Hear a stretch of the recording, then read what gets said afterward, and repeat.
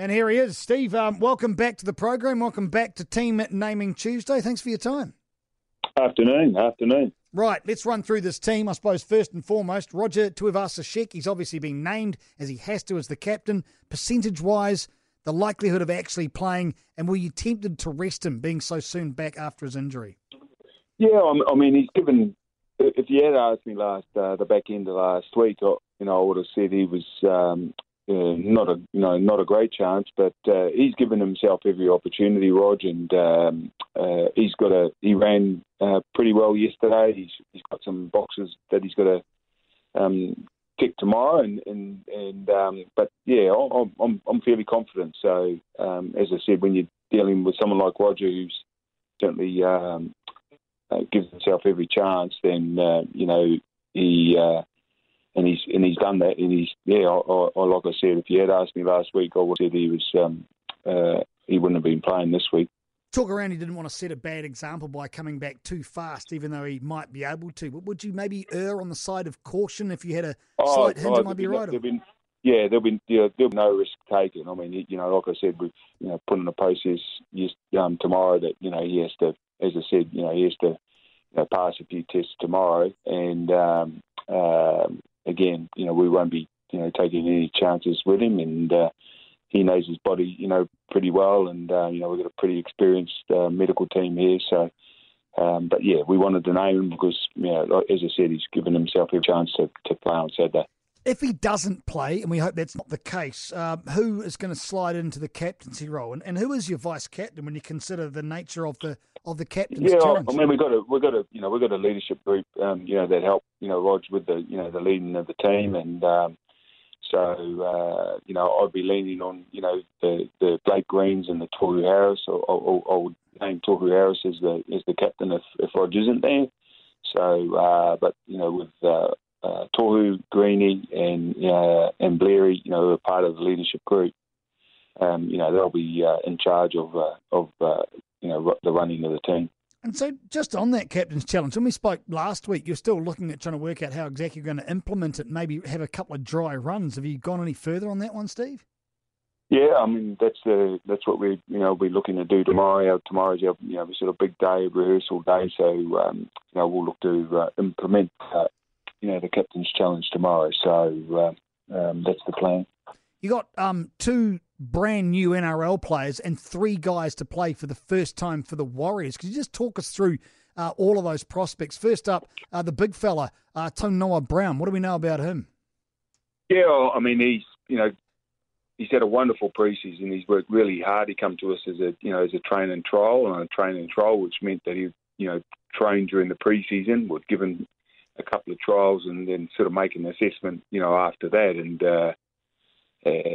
given the way that he trained during the pre-season, and he missed the first trial because he was selected in the Indigenous All-Star team, and I thought he went really well in that game, and given the nature of a couple of injuries, which are season-long injuries to Bunty and Jackson, we thought he certainly deserved an opportunity to be selected in the top squad. Katoa, is it Eliezer? That's right. Yeah, Ellie. He's a young man. He's again had a wonderful preseason, and put his hand up in every aspect of what we've asked from him, and it was a bit. To be honest, it was a performance over the course of the preseason, which was pretty hard to ignore in terms of giving him a spot in the in the squad. So he's got a great deal, big future ahead of him, and he'll know what it's all about on Saturday afternoon when we go to the Knights home ground and we've got a big challenge on our hands. So but he's a young guy who not a great deal phases him. And he'll do a great job for us. Vodafone Warriors head coach Stephen Kearney joining the program. New Warrior. The next one, Wade Egan. A lot of good buzz around what this guy's going to contribute from the hooker jumper. Yeah, I mean he's a class player. There's no doubt about that. he comes in with obviously a pedigree. He's a, out and out dummy half, spent all his career, playing at dummy half where, the boys that we, have there at the moment, in Carl and Nathaniel, even Jazz, they're, that's not their number one position. So, no way, he's got a real nice touch on the footy. He, will certainly help the spine and our middle forwards roll up the park. So he's had a great pre-season also, and looking forward to seeing him get into some NRL games for us.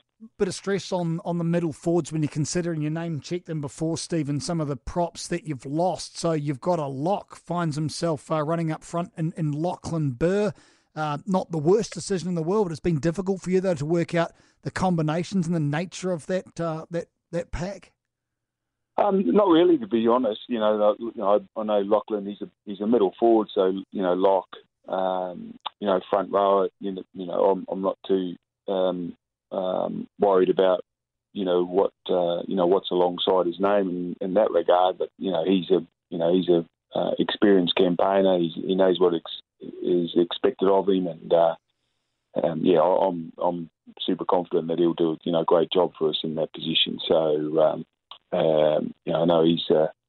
I thought he had a really consistent year for us last year and was a great contributor to the team, and so I've got no worries about him getting his job done on Saturday. From what I can gather, Steve Kearney, very close run thing for the sixth jumper. Young Chanel Harris-Tavita has obviously responded very well to the threat of Kodi Nikorima.